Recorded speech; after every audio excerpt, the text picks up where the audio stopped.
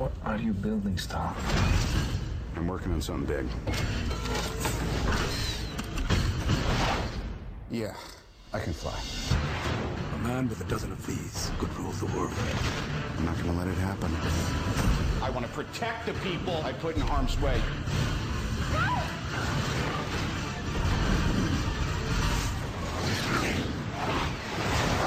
Iron Man, rated PG-13.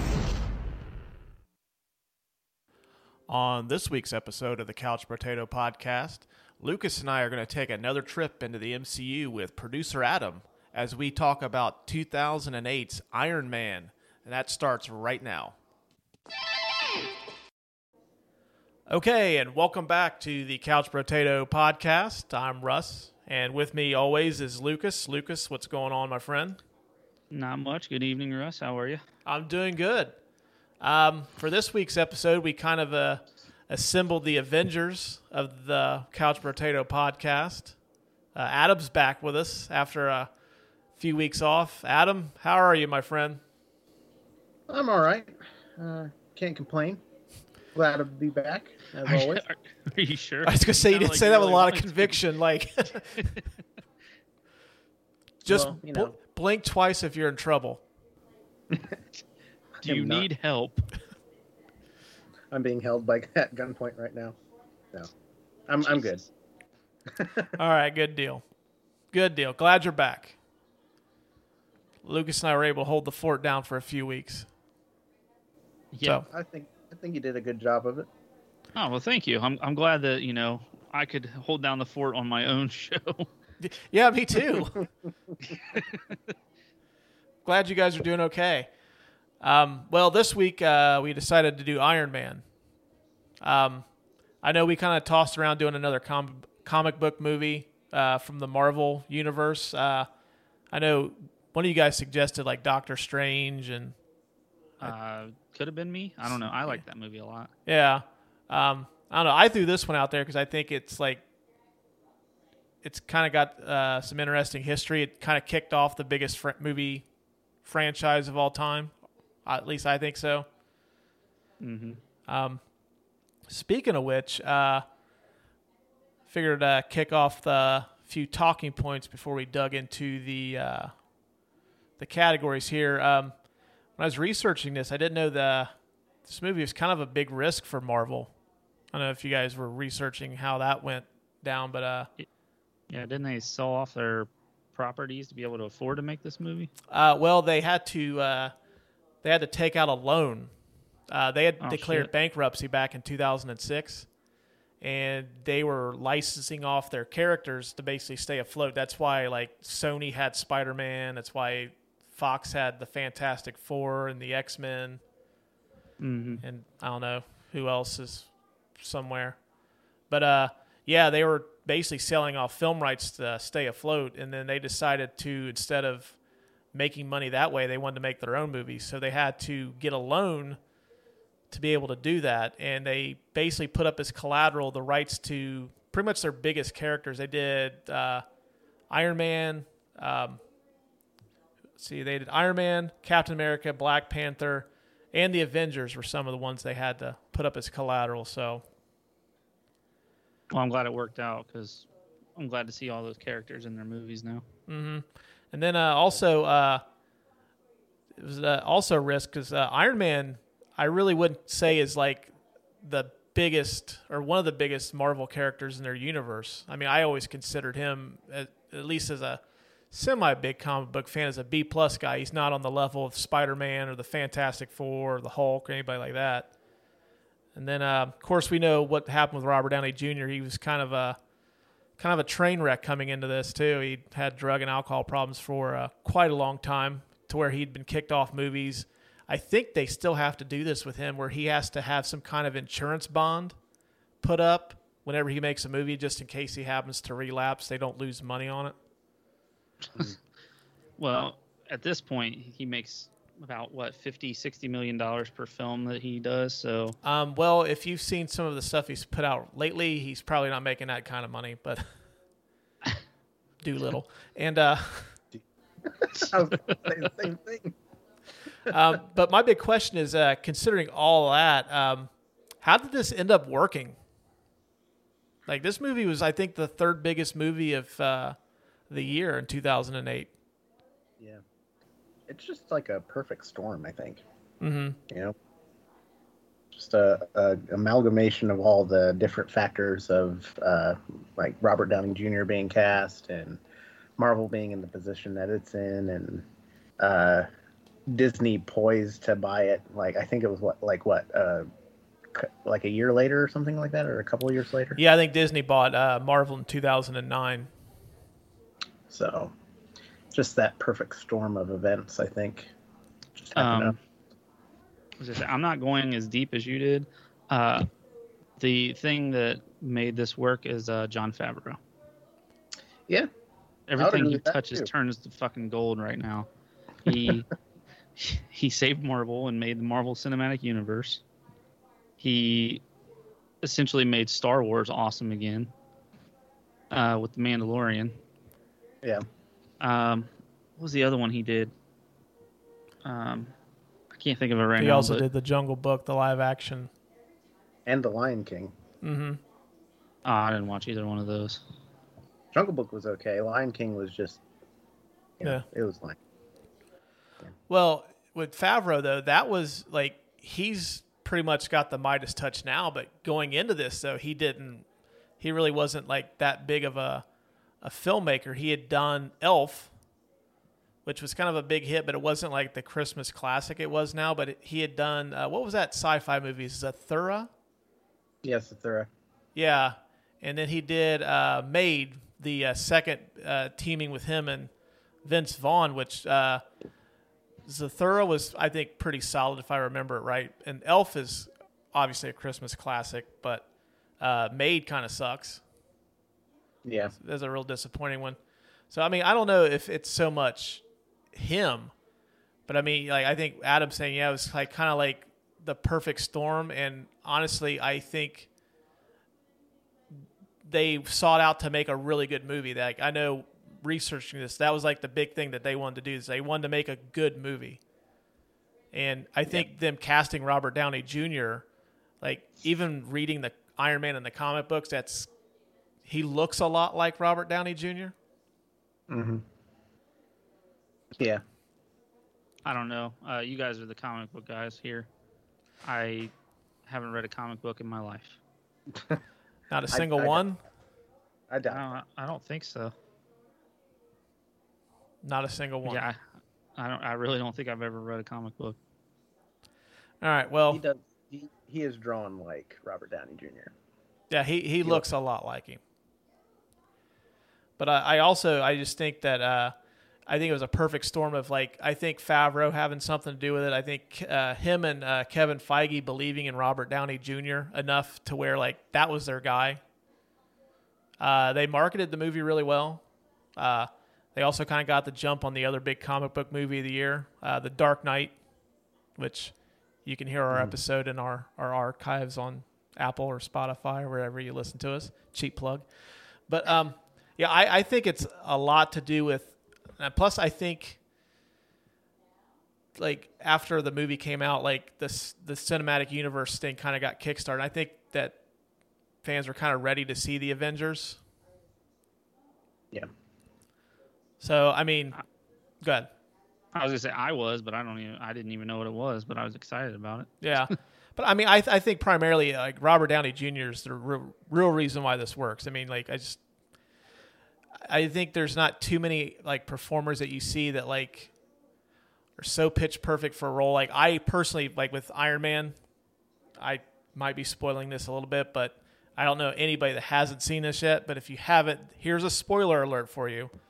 I can't see, like, they don't need to recast Iron Man. 15, 20, 50 years down the road, don't recast this part, because I don't think anybody's going to be as good as Robert Downey Jr. was. Not at all. Nope. Not even close.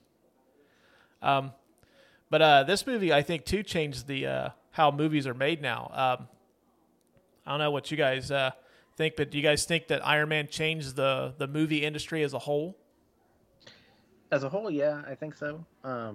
Especially when it comes to superhero movies, though. I think that Like when you think of a superhero movie before Iron Man, you think of like Superman or Batman, and you don't think of those as big epic action movies. You think of them as comic book movies, and Iron Man kind of turned the genre into more of an action kind of thing. It's there's a lot more explosions, a lot more fights. You don't get that in the '89 Batman or in Superman or anything like that. Mm-hmm. Well, Lucas, I think. Sorry, go ahead. I was just gonna ask you what you thought about it. I think it changed the way that people look at comic books and people that read comic books and people that watch comic book movies. I think it made it more mainstream. I think it made it more of like a cool thing. Mm-hmm. You know, kind of like how video games have progressively become a thing that people can play and not be judged. It used to be such a niche thing, and now, you know, if you haven't seen Iron Man or the Avengers or any of those movies along the way, then people are like, really? You haven't seen those? So you're kind of almost judged now for not watching them. Whereas before, if you were watching comic book movies, I felt like that was more of a niche thing. Yeah. I know. I remember Lucas used to bully people that hadn't seen the Marvel movies. It's kind of put them in a fucking armbar. I remember you locking people in closets. That was your big thing. Psychological torture.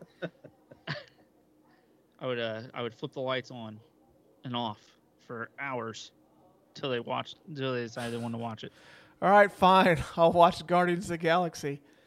I don't know. Like, I think that now, I think the success of Iron Man's a good thing and a bad thing. Like, it's a good thing because you're starting to see all these like properties come to life. It started like the universe building, which I've always thought is kind of cool, where you start seeing like everybody's trying to do it now. Like DC's tried to do it, which they've failed at so far, which is strange considering. Miserably. Yeah, which considering they've got Batman and Superman, who are pretty much the two most iconic comic book characters in the medium. They just can't seem to get it right. And what's weird is like Wonder Woman, the original Wonder Woman, awesome movie. I thought Aquaman, while it was a little cheesy, was one of their better movies.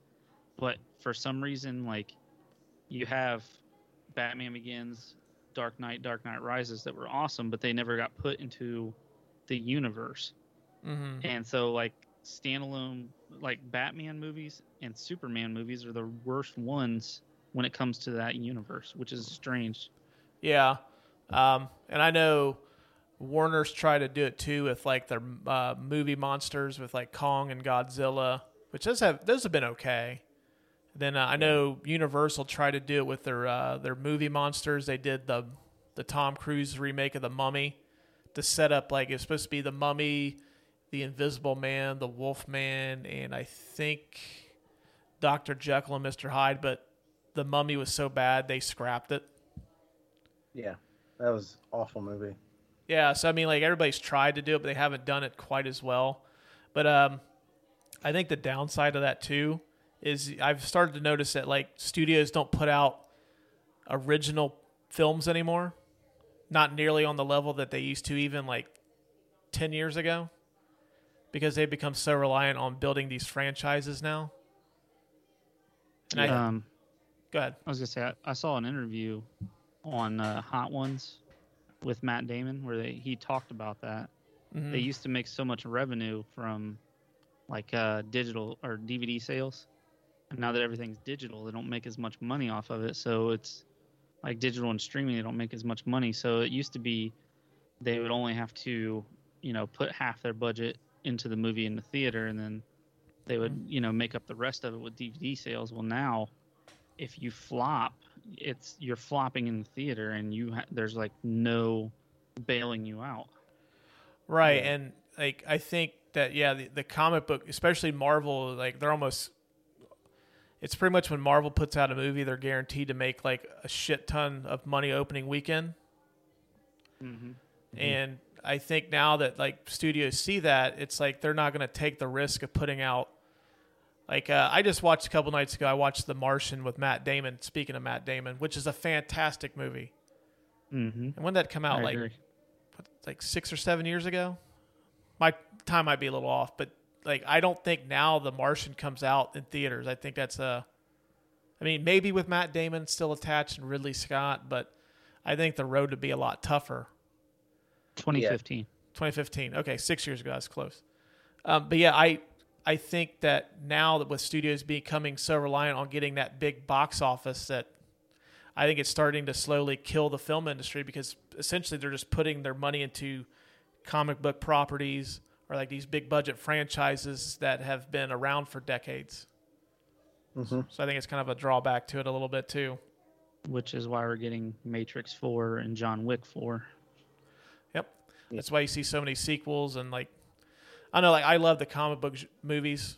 Like we make it a tradition to go see the Marvel when they bring out a new one. But like I still like seeing something that like I have no familiarity with going into it. Yeah. Yeah. But now it's like, you know, something like that, I'm going to have to wait for it to come out on Netflix. Like last year, as an example, I know the slate was kind of shitty, but like my favorite movie of last year was Palm Springs, the Andy Samberg comedy, which is kind of like a takeoff on Groundhog Day, which played on Hulu. But I think that movie is going to be on Hulu whether there's a pandemic or not, and which is sad because it's a great comedy that should have gotten a theatrical run, but it wouldn't have. Yeah. So I don't That's know. another thing, too, Good.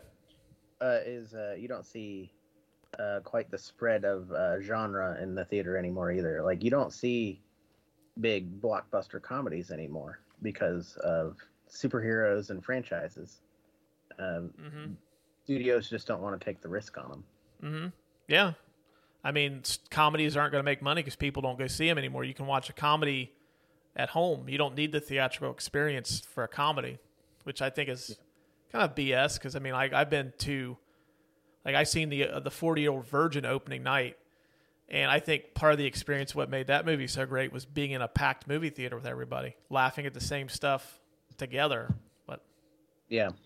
So I, just real quick, Russ, I proposed this question to you when we, like, before the pandemic, because I was talking about movie streaming. And I asked you, I said, do you think this is going to kill off movie theaters?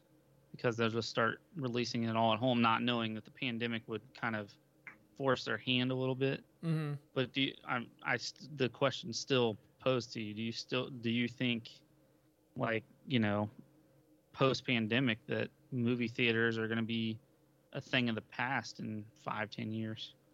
I don't think that's going to be the case, because I mean, there's still plenty of movies that do come out that I think are much better being experienced on the biggest screen possible.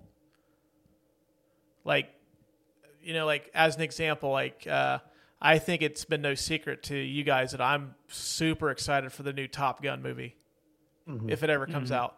That would be a movie that, like, I don't think would be something you'd have to experience in a movie theater.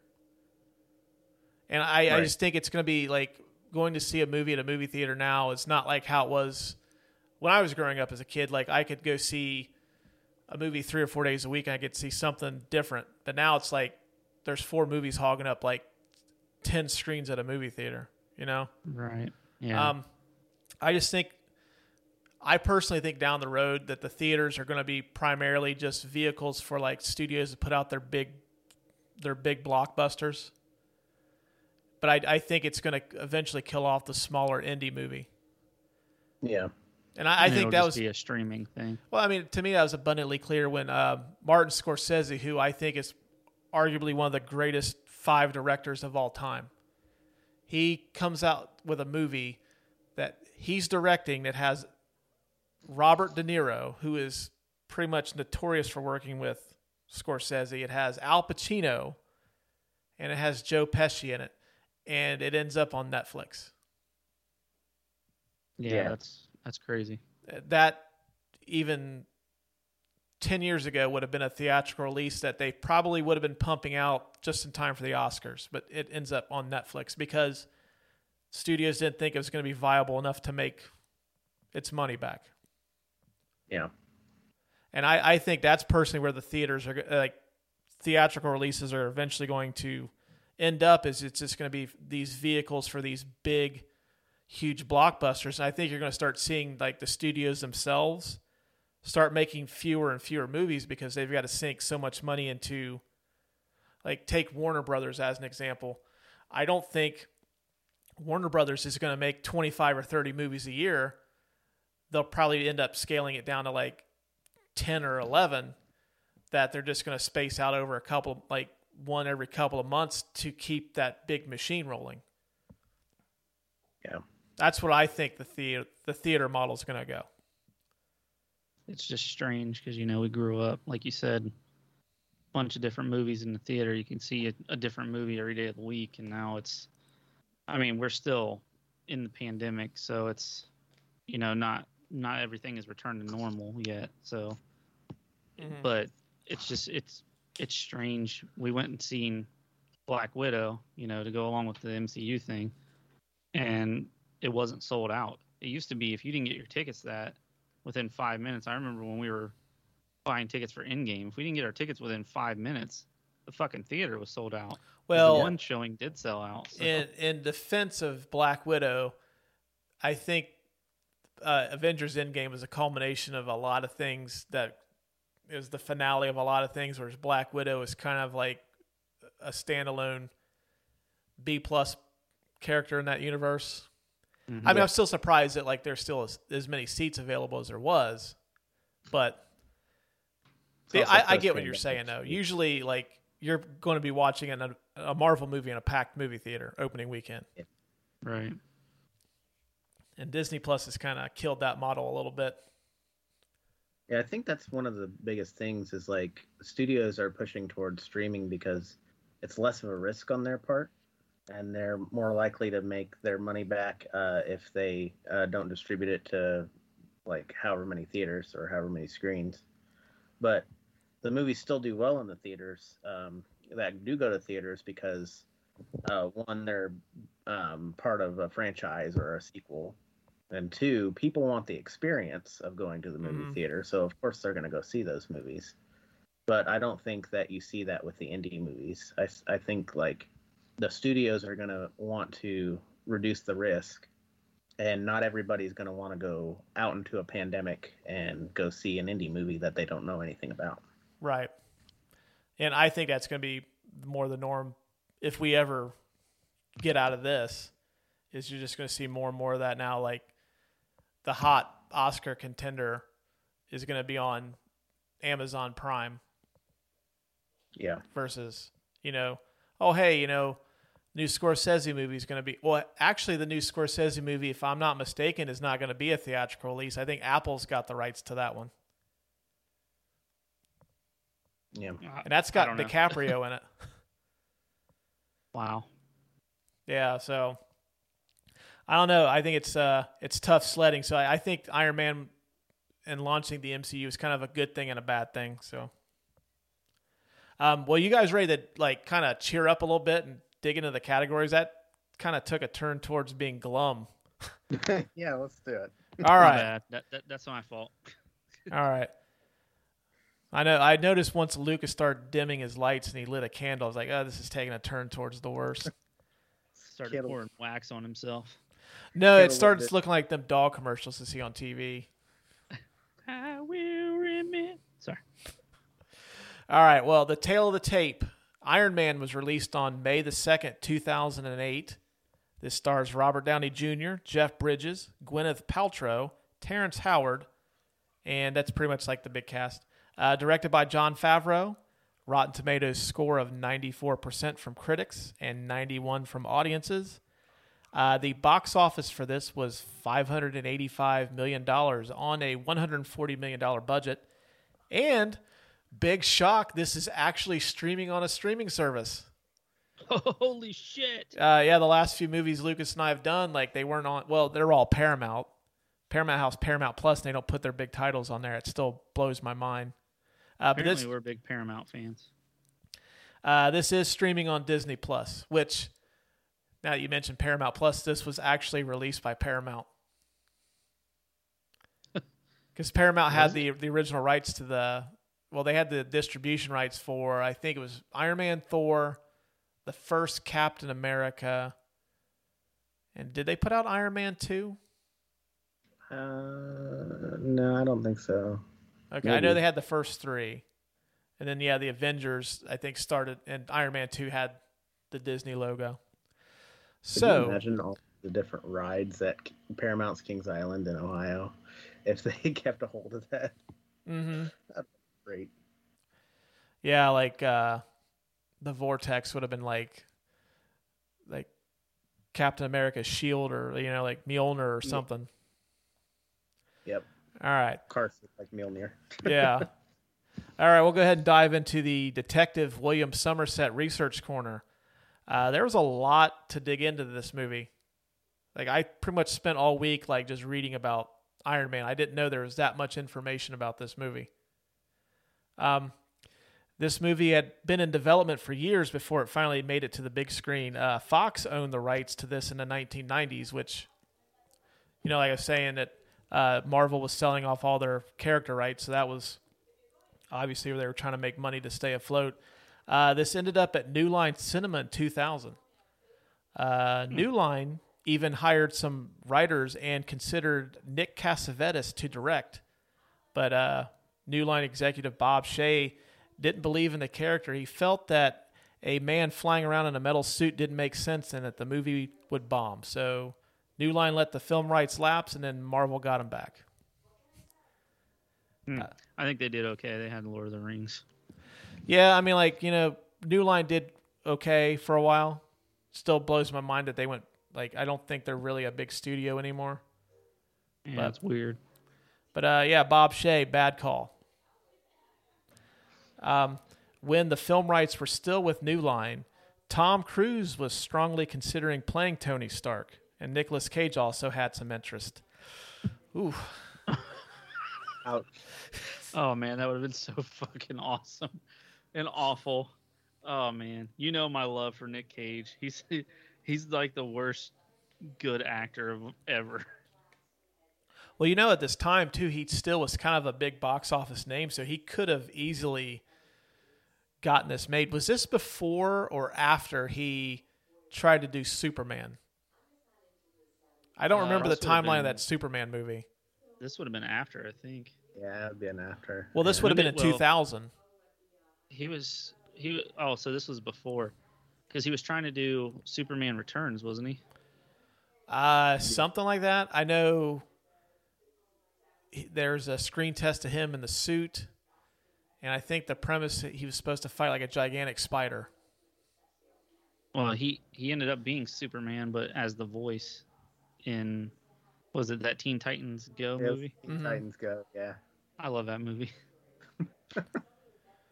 Come on, Lucas. We can't cross the universes, okay? My bad. Come on, let's keep it professional now. Hey, you're the one who brought up Superman. Well, I'm just saying. You're talking about how much you like Teen Titans Go. In Lucas's defense, they mentioned the Marvel superheroes in that movie anyway, so. All right, fine, fuck it. What do I know? All right. I guess apparently Kevin Feige and Jon Favreau fought very hard to get Marvel to cast Robert Downey Jr., but their backup plan was Sam Rockwell, who played Justin Hammer in Iron Man 2. Mm-hmm. Still, I can't really see. Can't see any of those guys. The original villain was supposed to be Iron Man's arch nemesis, the Mandarin, but they wanted to keep the film grounded in reality, so they made Obadiah Stane the primary villain instead. They wanted to wait till Marvel introduced more of the mystical elements of their stories before they brought in the Mandarin, so that's why Obadiah was the villain. Which, can I say, this is one of the worst villains in any of the Marvel movies. Yeah, and it's not Ironmonger's fault, I don't think, but I'll get into that later. But yeah.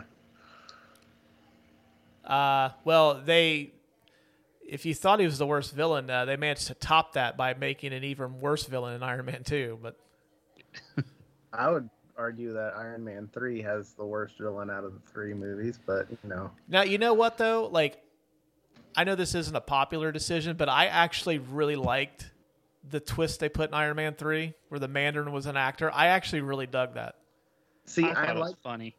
I thought it was funny. I liked the villain in Iron Man 3, but they just did the Mandarin wrong in that movie, so I was kind of disappointed. Well, they didn't really do the Mandarin. Right. didn't That's act what it. Right. Aren't they supposed to be introducing the Mandarin? I had read at some point. Yeah, I read that he's going to be showing up at some point soon. Oh, are they going to lay the groundwork? What's the next Marvel movie coming out? The Ten Rings. Shang-Chi, is that what it's called? Okay, yeah. That's where I'd probably see at least a hint towards him.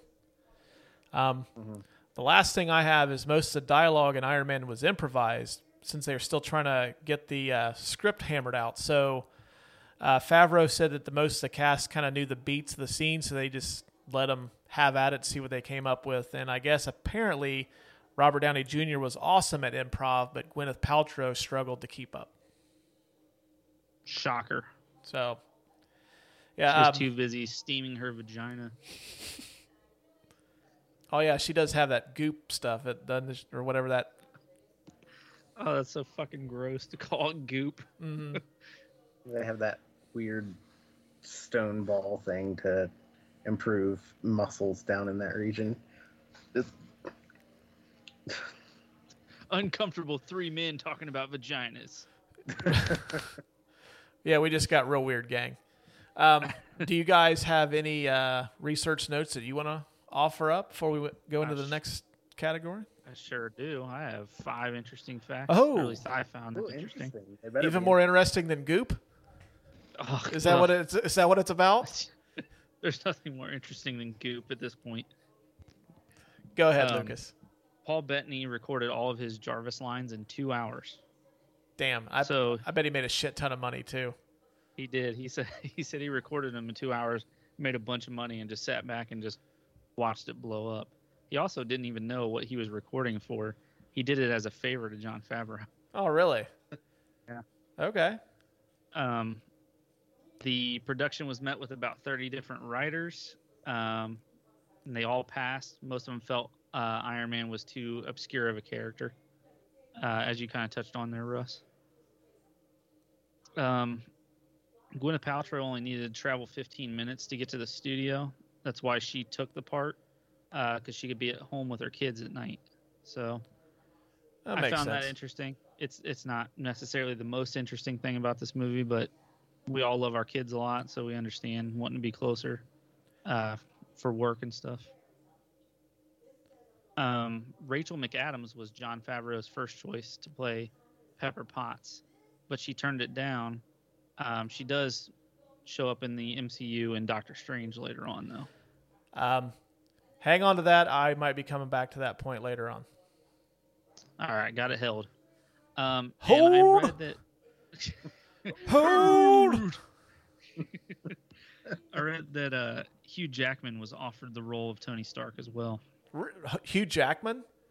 Yeah, that's what I read. Yeah, because he'd been in the X-Men movies at this point. Yeah, so I found that kind of interesting. You know, Hugh Jackman and Robert Downey Jr. look like they could be like distantly related. If Wolverine wasn't such an iconic comic book character at that point, I could maybe see that. Yeah. Yeah, and I mean, that's another character that they're going to have to recast, and it's just going to be so weird. Because when they finally come out with the X-Men in the MCU, like, he killed that Wolverine character. Like, it was, he did phenomenal. Yeah, those are probably the two comic book characters that have been like perfectly cast. Like, I can't see anybody else topping that. Well, no, 3. Ryan Reynolds as Deadpool's pretty fucking cool too. Yeah, he's pretty perfectly cast. I think Chadwick Boseman is Black Panther. Yeah. Also. Okay. Yeah. Chadwick Boseman for sure too. Which, I mean, I guess Marvel agrees with us because they're not bothering to recast that, which is a good call. Very good call. I agree. Adam, do you have anything you want to add to the research corner before we move on? Yeah, I got a few facts. I don't know if they're interesting or not, but I'll let you be the judge of that. Rhodey's ringtone is the Iron Man theme from the 1960s cartoon. And when his phone rings in the movie, when he's in the room looking at Stark, flying around the Middle East. Oh, that was pretty cool. The organization, the Ten Rings, is actually a reference to the Mandarin, which we will be seeing coming up in some new movies here soon. Mm-hmm. Let's see here. The pilots of the jets in the scene that I mentioned earlier, when they're chasing Iron Man and trying to shoot at him, the code names are Whiplash 1 and Whiplash 2. Which is a reference to the Iron Man villain that appears in Iron Man 2. And Russ's favorite. To bounce off of that little fact there's also an Easter egg in the background when Iron Man's flying around. The alien dragon Fing Fang Foom is on a billboard in the background. Oh, really? Yeah. And so that was a couple of Easter eggs there to Iron Man villains that didn't appear in the movie, but they still were in there. I also saw, I didn't see this, but I read that Captain America's shield is in the background in one of the scenes. Yeah. Yep, they like to put their little Easter eggs in there even before they were owned by Disney. Mm-hmm. And my last fact that I had was the fact that Tony Stark discovers that Obadiah is selling all these weapons to enemies of the United States is a direct callback to a real life event where I'm not going to get political here, but a certain administration was selling arms to people that were against communists, and some of those people were mercenaries and people that didn't like the United States either. And some of the weapons that the United States sold were sold to the Mujahideen, which are now known as the Taliban. And so that event in Iron Man was actually directly referencing that. Wow. I think so far this is going to be on record as probably our most depressing episode. We talked about the movie theater industry dying, and now we're bringing up terrorism. You know, I was just sitting here thinking this episode's pretty great. But see, that's one of the reasons why this movie's so great, is because they wanted to make it realistic. And at the time, I mean, the war on terror was, like one of the biggest still things. Front and center, yeah. I mean, it's still one of the biggest things, and like I guess it's relatable to people. Yeah. So it makes it more grounded in reality. That's a very good point. Although whenever I see when they made the big reveal that Obadiah was the bad guy, though, I don't know. I just expect him like, "Hey, man, there's a beverage here." Hey, man. Hey, the arc reactor really tied the room together, man. All right. Now. All right, we're gonna head into the "I Drink Your Milkshake" award for the best scene of the movie. I drink your milkshake. I drink it up. I've got my 5, so see what you guys got. I have the Jericho missile presentation. Just think it's kind of a cool scene. I think actually it's probably one of the more iconic scenes of the movie. Him like raising his arms up when the missile detonates. Plus, it kind of trailer. Yeah, it was in the trailer. Okay. Plus, it kind of shows you how Tony Stark is prior to becoming Iron Man. Just kind of a self-absorbed asshole. He's all about making it about him. He's got to be front and center, even though he's selling stuff. He's still kind of like the showman. I had the escape from the cave. You get to see pretty much how smart Tony Stark is. He's able to, as Obadiah says, he's able to make this in a cave with a box of scraps. Ooh, it takes a mountain. The only thing that sucks about that scene is we have to lose Jensen, who is a great character. Yeah. And we'll get more into Jensen here in a bit. I have the Mark II flight sequence. I just thought it was really cool. I kind of like the score, the musical numbers being played during that. Yeah. Then I have when he puts on the Mark III. It becomes the Mark III when he puts the paint on it, right? I don't want to piss our comic book fans off by fucking this up. Well, actually, I don't fucking know. It's like, Russ, you son of a bitch. It is not... You are ruining all of Iron Man for me. I'm just not going to listen to this episode any further. But we're just going to call it Mark III for discussion purposes. Send your hate mail my way. I can take it. It's when he goes to Afghanistan and he saves that village. I always like Lucas and I always like it when dudes like walk away from an explosion without blinking or flinching at all, and he does that after he blows up that tank. And he does it with like the tiniest little missile too. That makes it even better. Yeah, it's like it looked like a Nerf gun bullet coming out of his arm, and then it just blows up that. And then we get the dogfight with the F-22s, and he kind of confesses to Rhodey that he's Iron Man. Yeah. And then, spoiler alert if anybody hasn't seen this, but the post-credit scene where Samuel L. Jackson as Nick Fury shows up and kind of sets the wheels in motion for the Avengers. So those are my five. That is a cool scene. Those are my five. Adam, what do you have?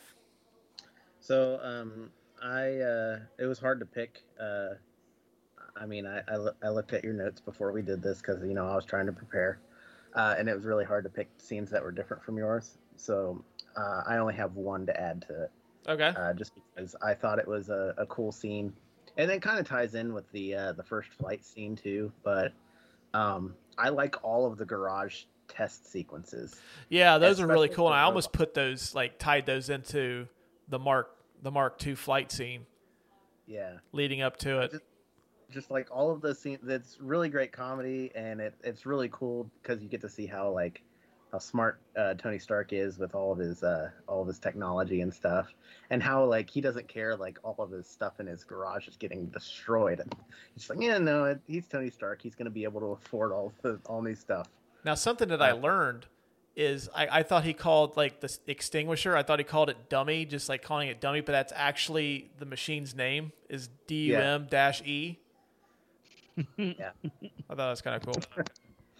Plus, I mean, the robot comes to save the day when he gets his arc reactor taken out of his chest. Mm-hmm.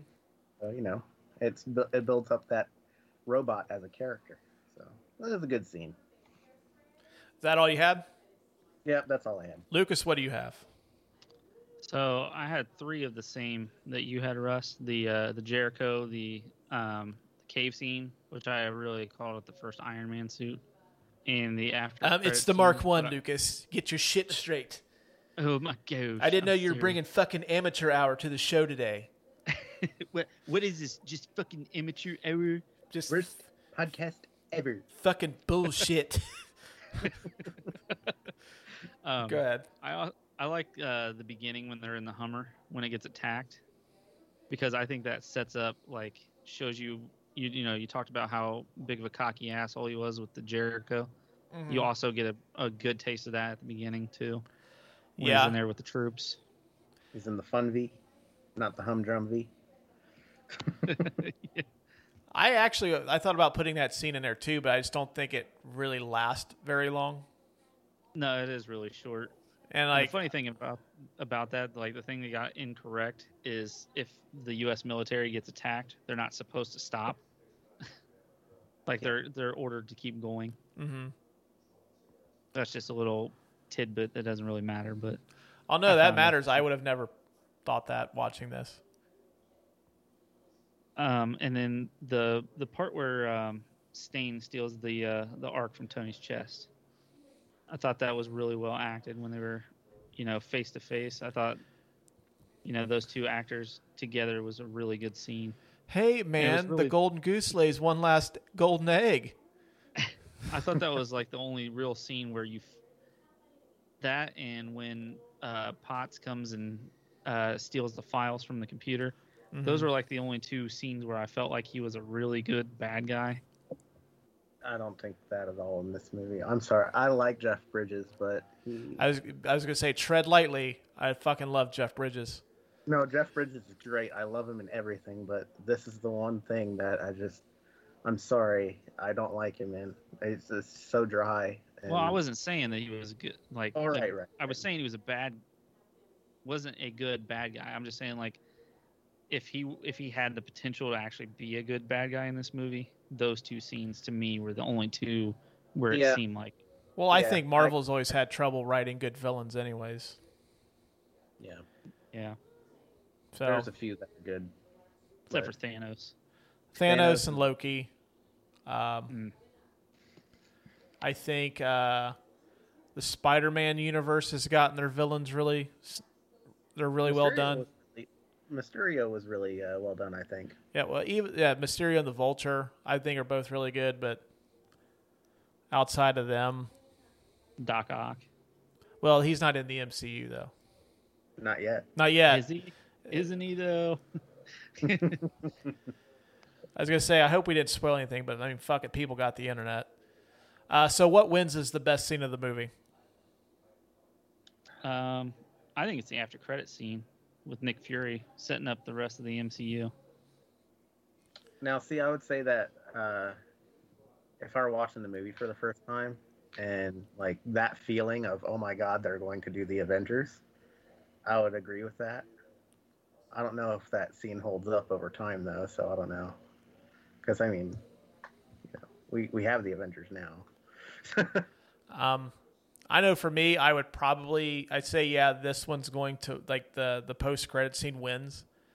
But I'm going to, like, kind of go back to how I felt when I first seen this movie, not knowing that was a part of that. When he puts on the yellow or the gold and red suit for the first time. Yeah. Like, that was probably my favorite sequence in the movie, leading up before, the post-credit sequence. So, I mean, my favorite scene still, like, if I catch that on TV, I'll at least sit and watch that scene. I would agree with that. Yeah. But, yeah, I would say the post-credit scene wins just because it sets up a billion-dollar franchise. True. And plus, I mean, anytime you get a little Samuel L. Jackson, I mean, that's never a bad thing. Hold on to your butts.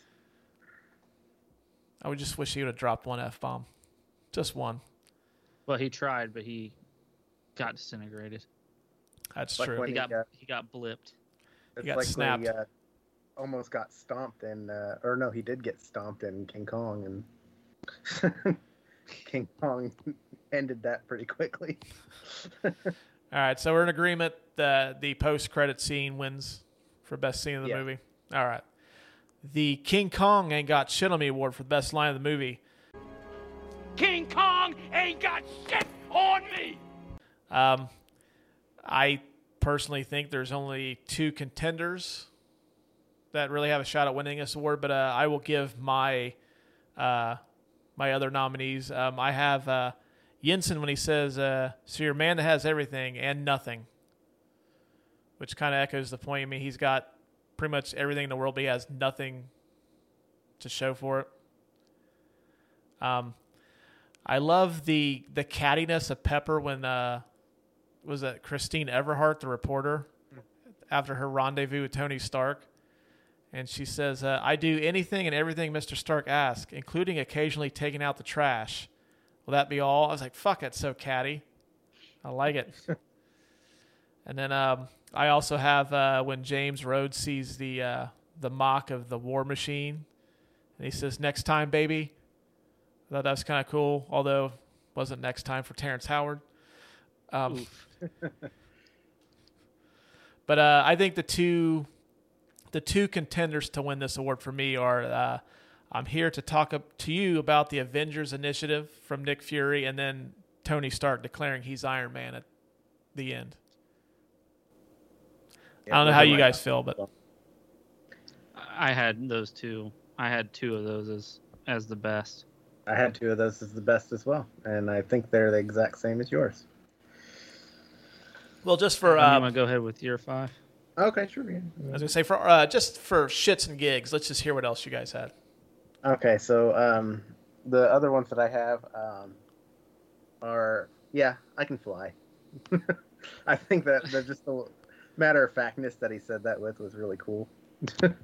Plus, that scene is great.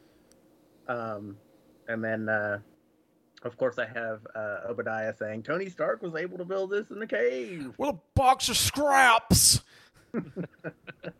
Just, I don't like his acting in this movie, but that line gets me every time. Well, I will say that I will give Jeff Bridges this. So I've noticed in a lot of his performances after The Big Lebowski, he seems to channel a little bit of that character in his performances, especially like in Tron Legacy. He's essentially like the dude got locked into a video game. And I that's the thing that irks me the most about that movie is just like I can't get over that. But yeah, at least he doesn't,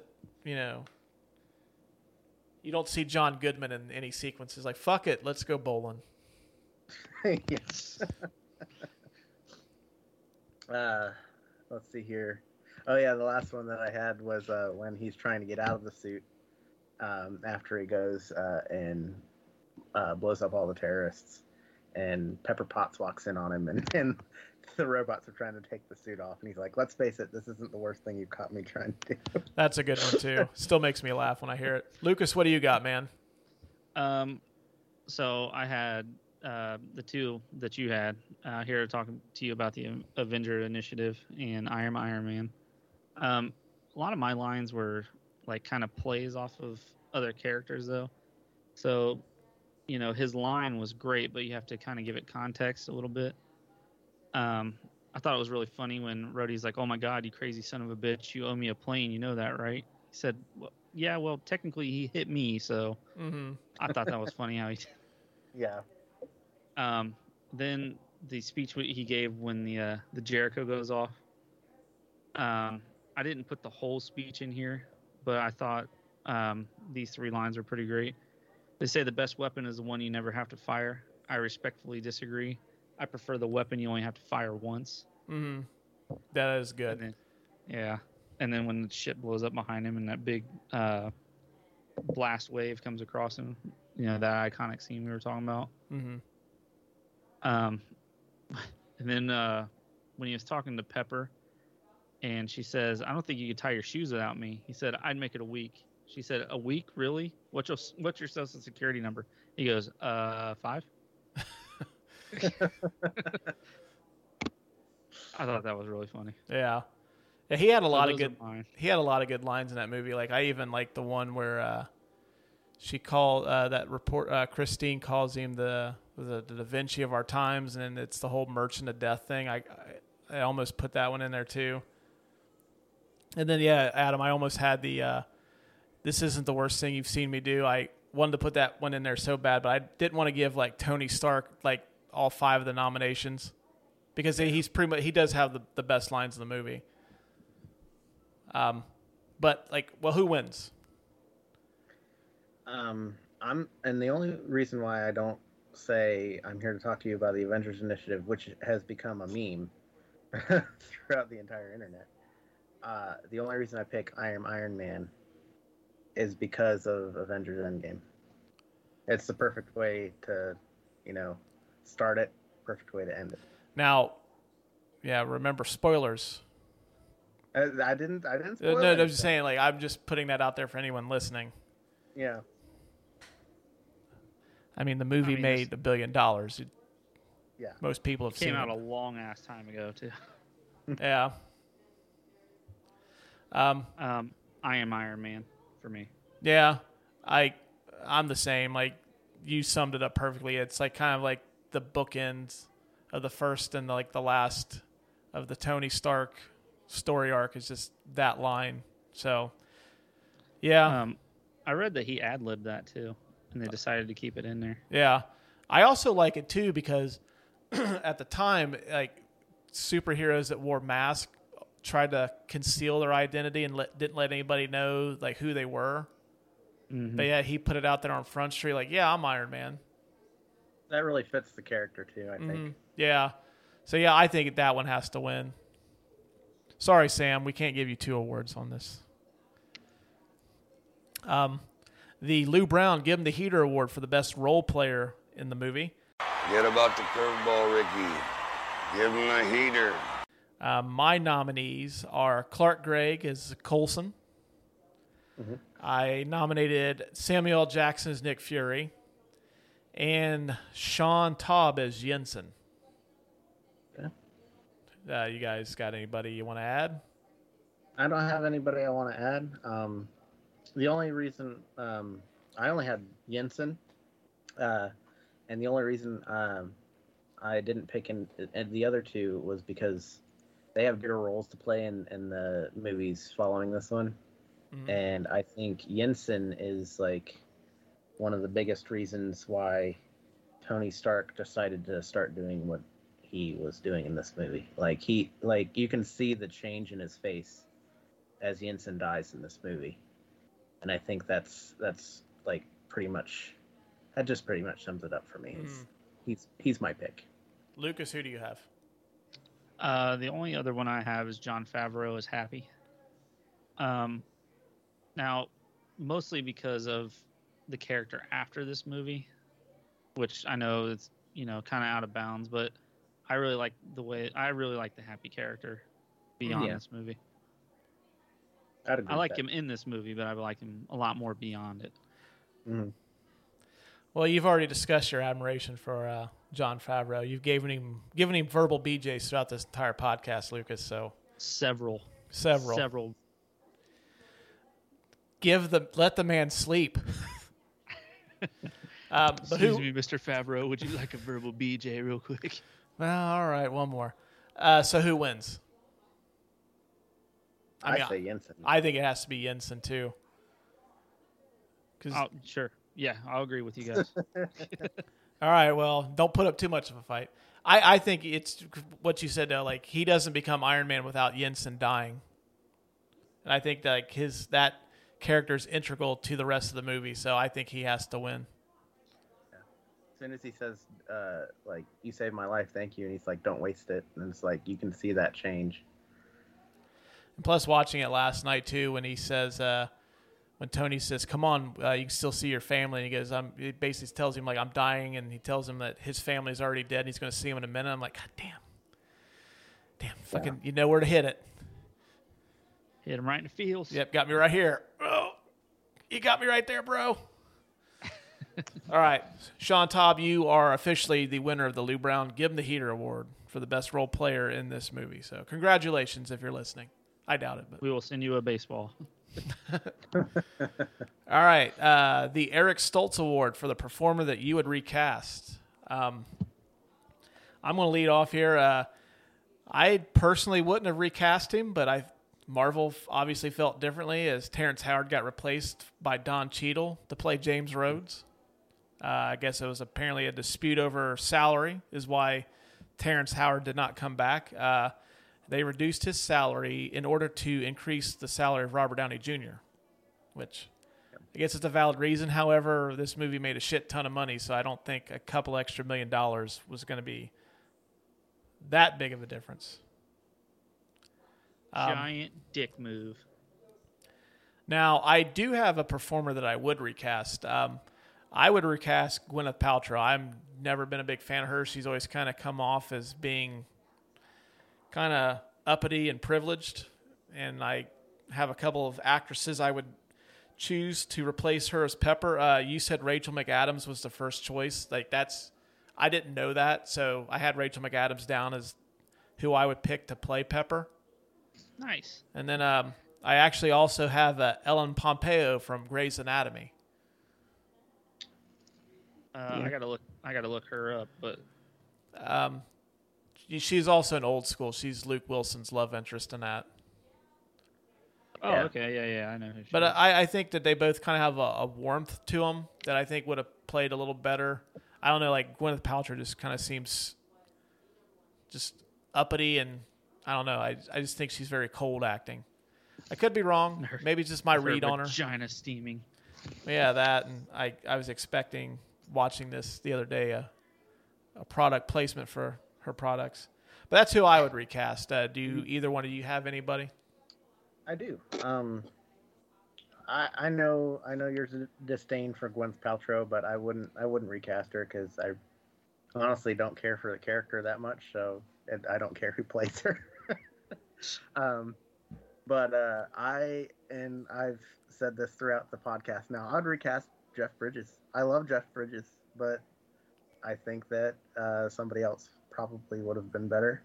And I'm going to inquire help with this one because I could not come up with any actor. But I know that if somebody else did it, I would like it better. I don't think it's so much Jeff Bridges is bad. I just think the character itself isn't written that great. Although, hey, you can give me Mark Strong. And there you go. Yeah. Like, I think Mark Strong is like, I think the standard like stock movie villain. I really like him. He seems to play a pretty decent villain. Yeah. Oh yeah, I know. Yeah, I agree. I had to look him up. But yeah, I think names. it's Like, I think it's just more a problem with like Marvel just doesn't write very good villain parts. So I don't. You could have put Sir Laurence Olivier as Obadiah Stane, and it probably wouldn't have worked. So, but I also, if Laurence Olivier's in this movie, like, hey, you're alive? Well, didn't you die like 30 years ago? Yeah. The acting would have been less dry from a dead man. So. oof. I also had Jeff Bridges. Really? Yeah, I had him written down too. I just thought that I don't know, like, he doesn't put off villainy vibes to me. No. Even with the poor writing, when he steals the arc from Tony's chest, that's like the only, like I said, that's like the only time I felt him as a villain. Right. To me, if he feels more like an angry drunk papaw, like that's him. Like, Grandpa's mad you're in his money stash. Better stop. I do think the wrestler Triple H stole his look from this movie because now Triple H has like a shaved head and a beard. I think he stole Jeff Bridges' look from this movie. He might have. I mean, I don't know. Like, I maybe it's just the Jeff Bridges fanboy in me. Like, he's in my top 10 favorite actors of all time, so I'm going to be a little biased. I love him as an actor, but it's just no. I don't know. I don't know what it is. Yeah, I mean, I just chalk it up as being just the parts not written that well, and you can only do so much with what you got. Yeah. But it sounds like I've been outvoted 2-1, so we'll recast Jeff Bridges with Mark Strong or Sir Laurence Olivier. Hey, Disney can do it with their technology. They brought back the Grand Moff Tarkin.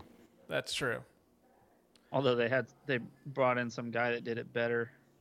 Did like, so I don't want to give any spoilers on this because I know one of us hasn't seen it, but there's on a Disney property, there's a facial reconstruction, and they hired this guy to do it, who did it better than what they did on the show. Yeah, he actually did. He does all of his own like deepfake technology. He actually programmed it himself, and yeah, it's way better than what Disney did. When you guys were talking about that for a minute, I thought you were talking like Disney Plus just put out like a TV show, Face Off.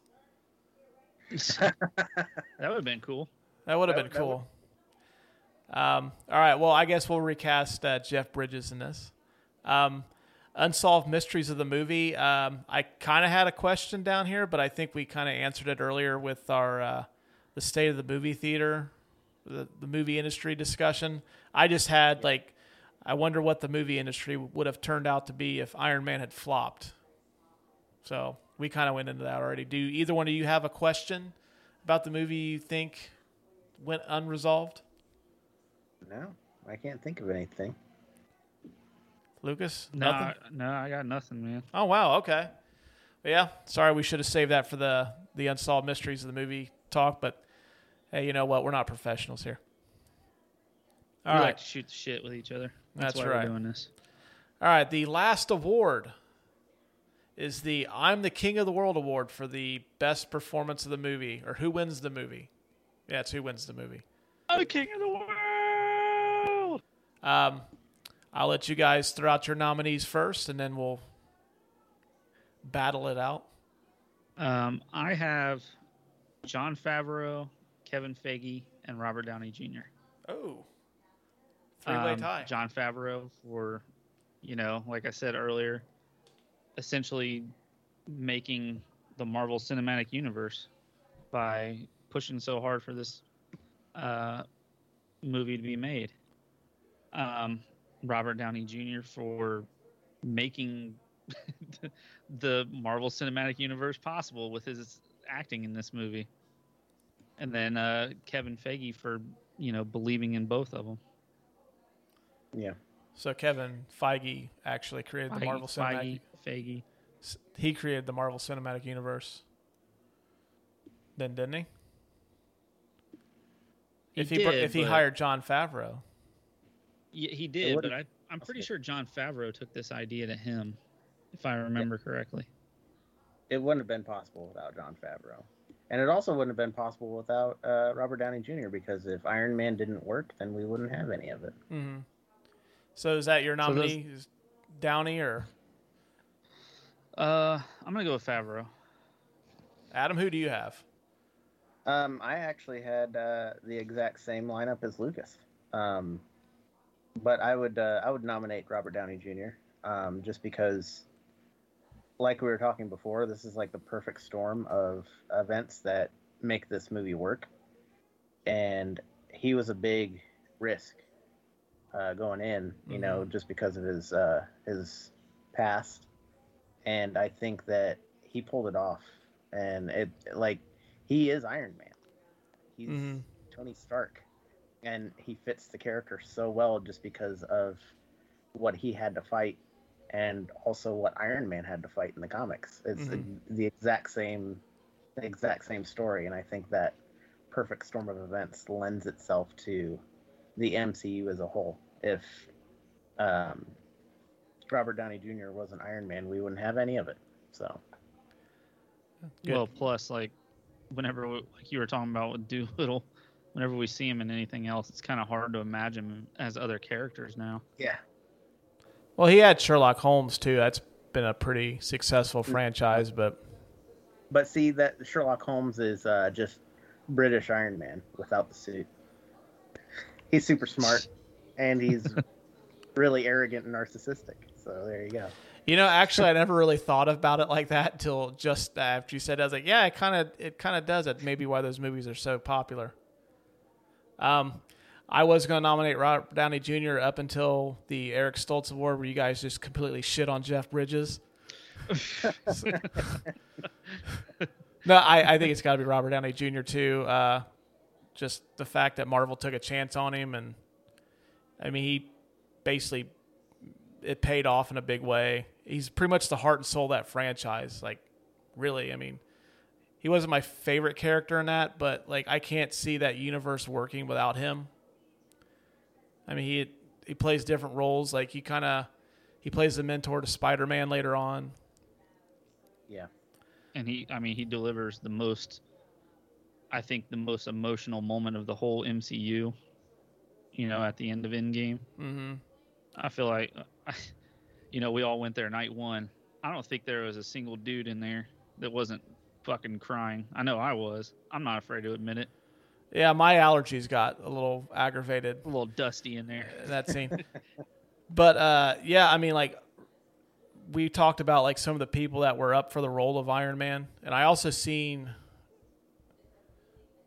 I forget who it was, but there was a couple actors that Marvel had in the back burner too. But, the fact that none of us can see anybody but Robert Downey Jr. playing this character, that's pretty much that seals the deal right there.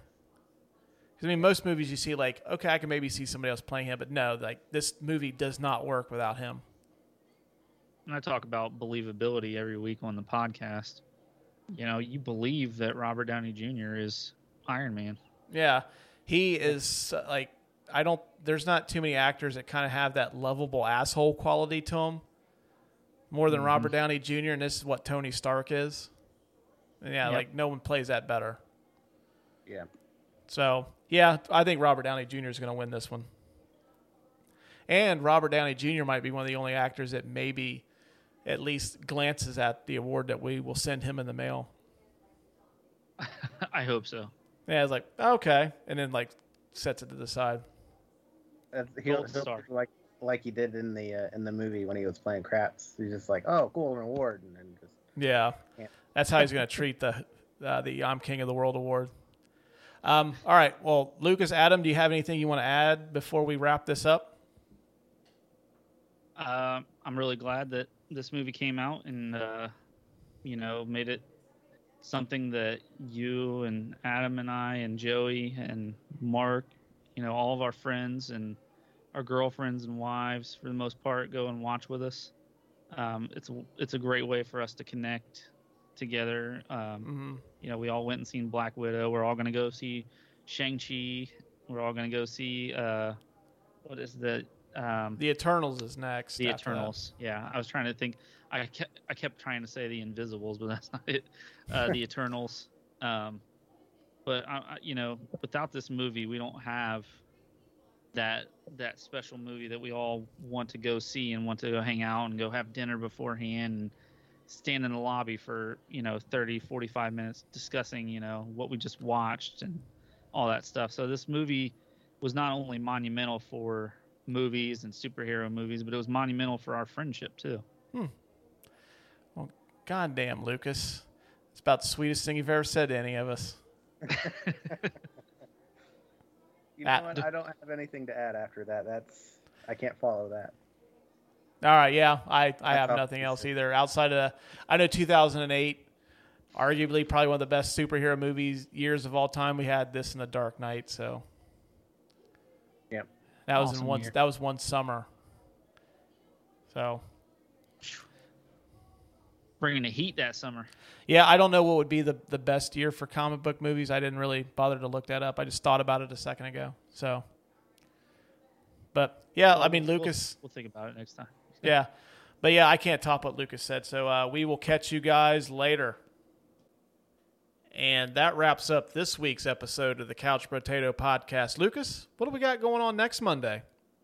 We have an awesome movie that we both really like with an awesome cast and a great director, one of the best directors of all time. We're going to do The Departed. Ooh, I like it. I like it a lot. I like it a lot. All right, so tune in next Monday for The Departed. So until then, we will catch you guys later. Deuces.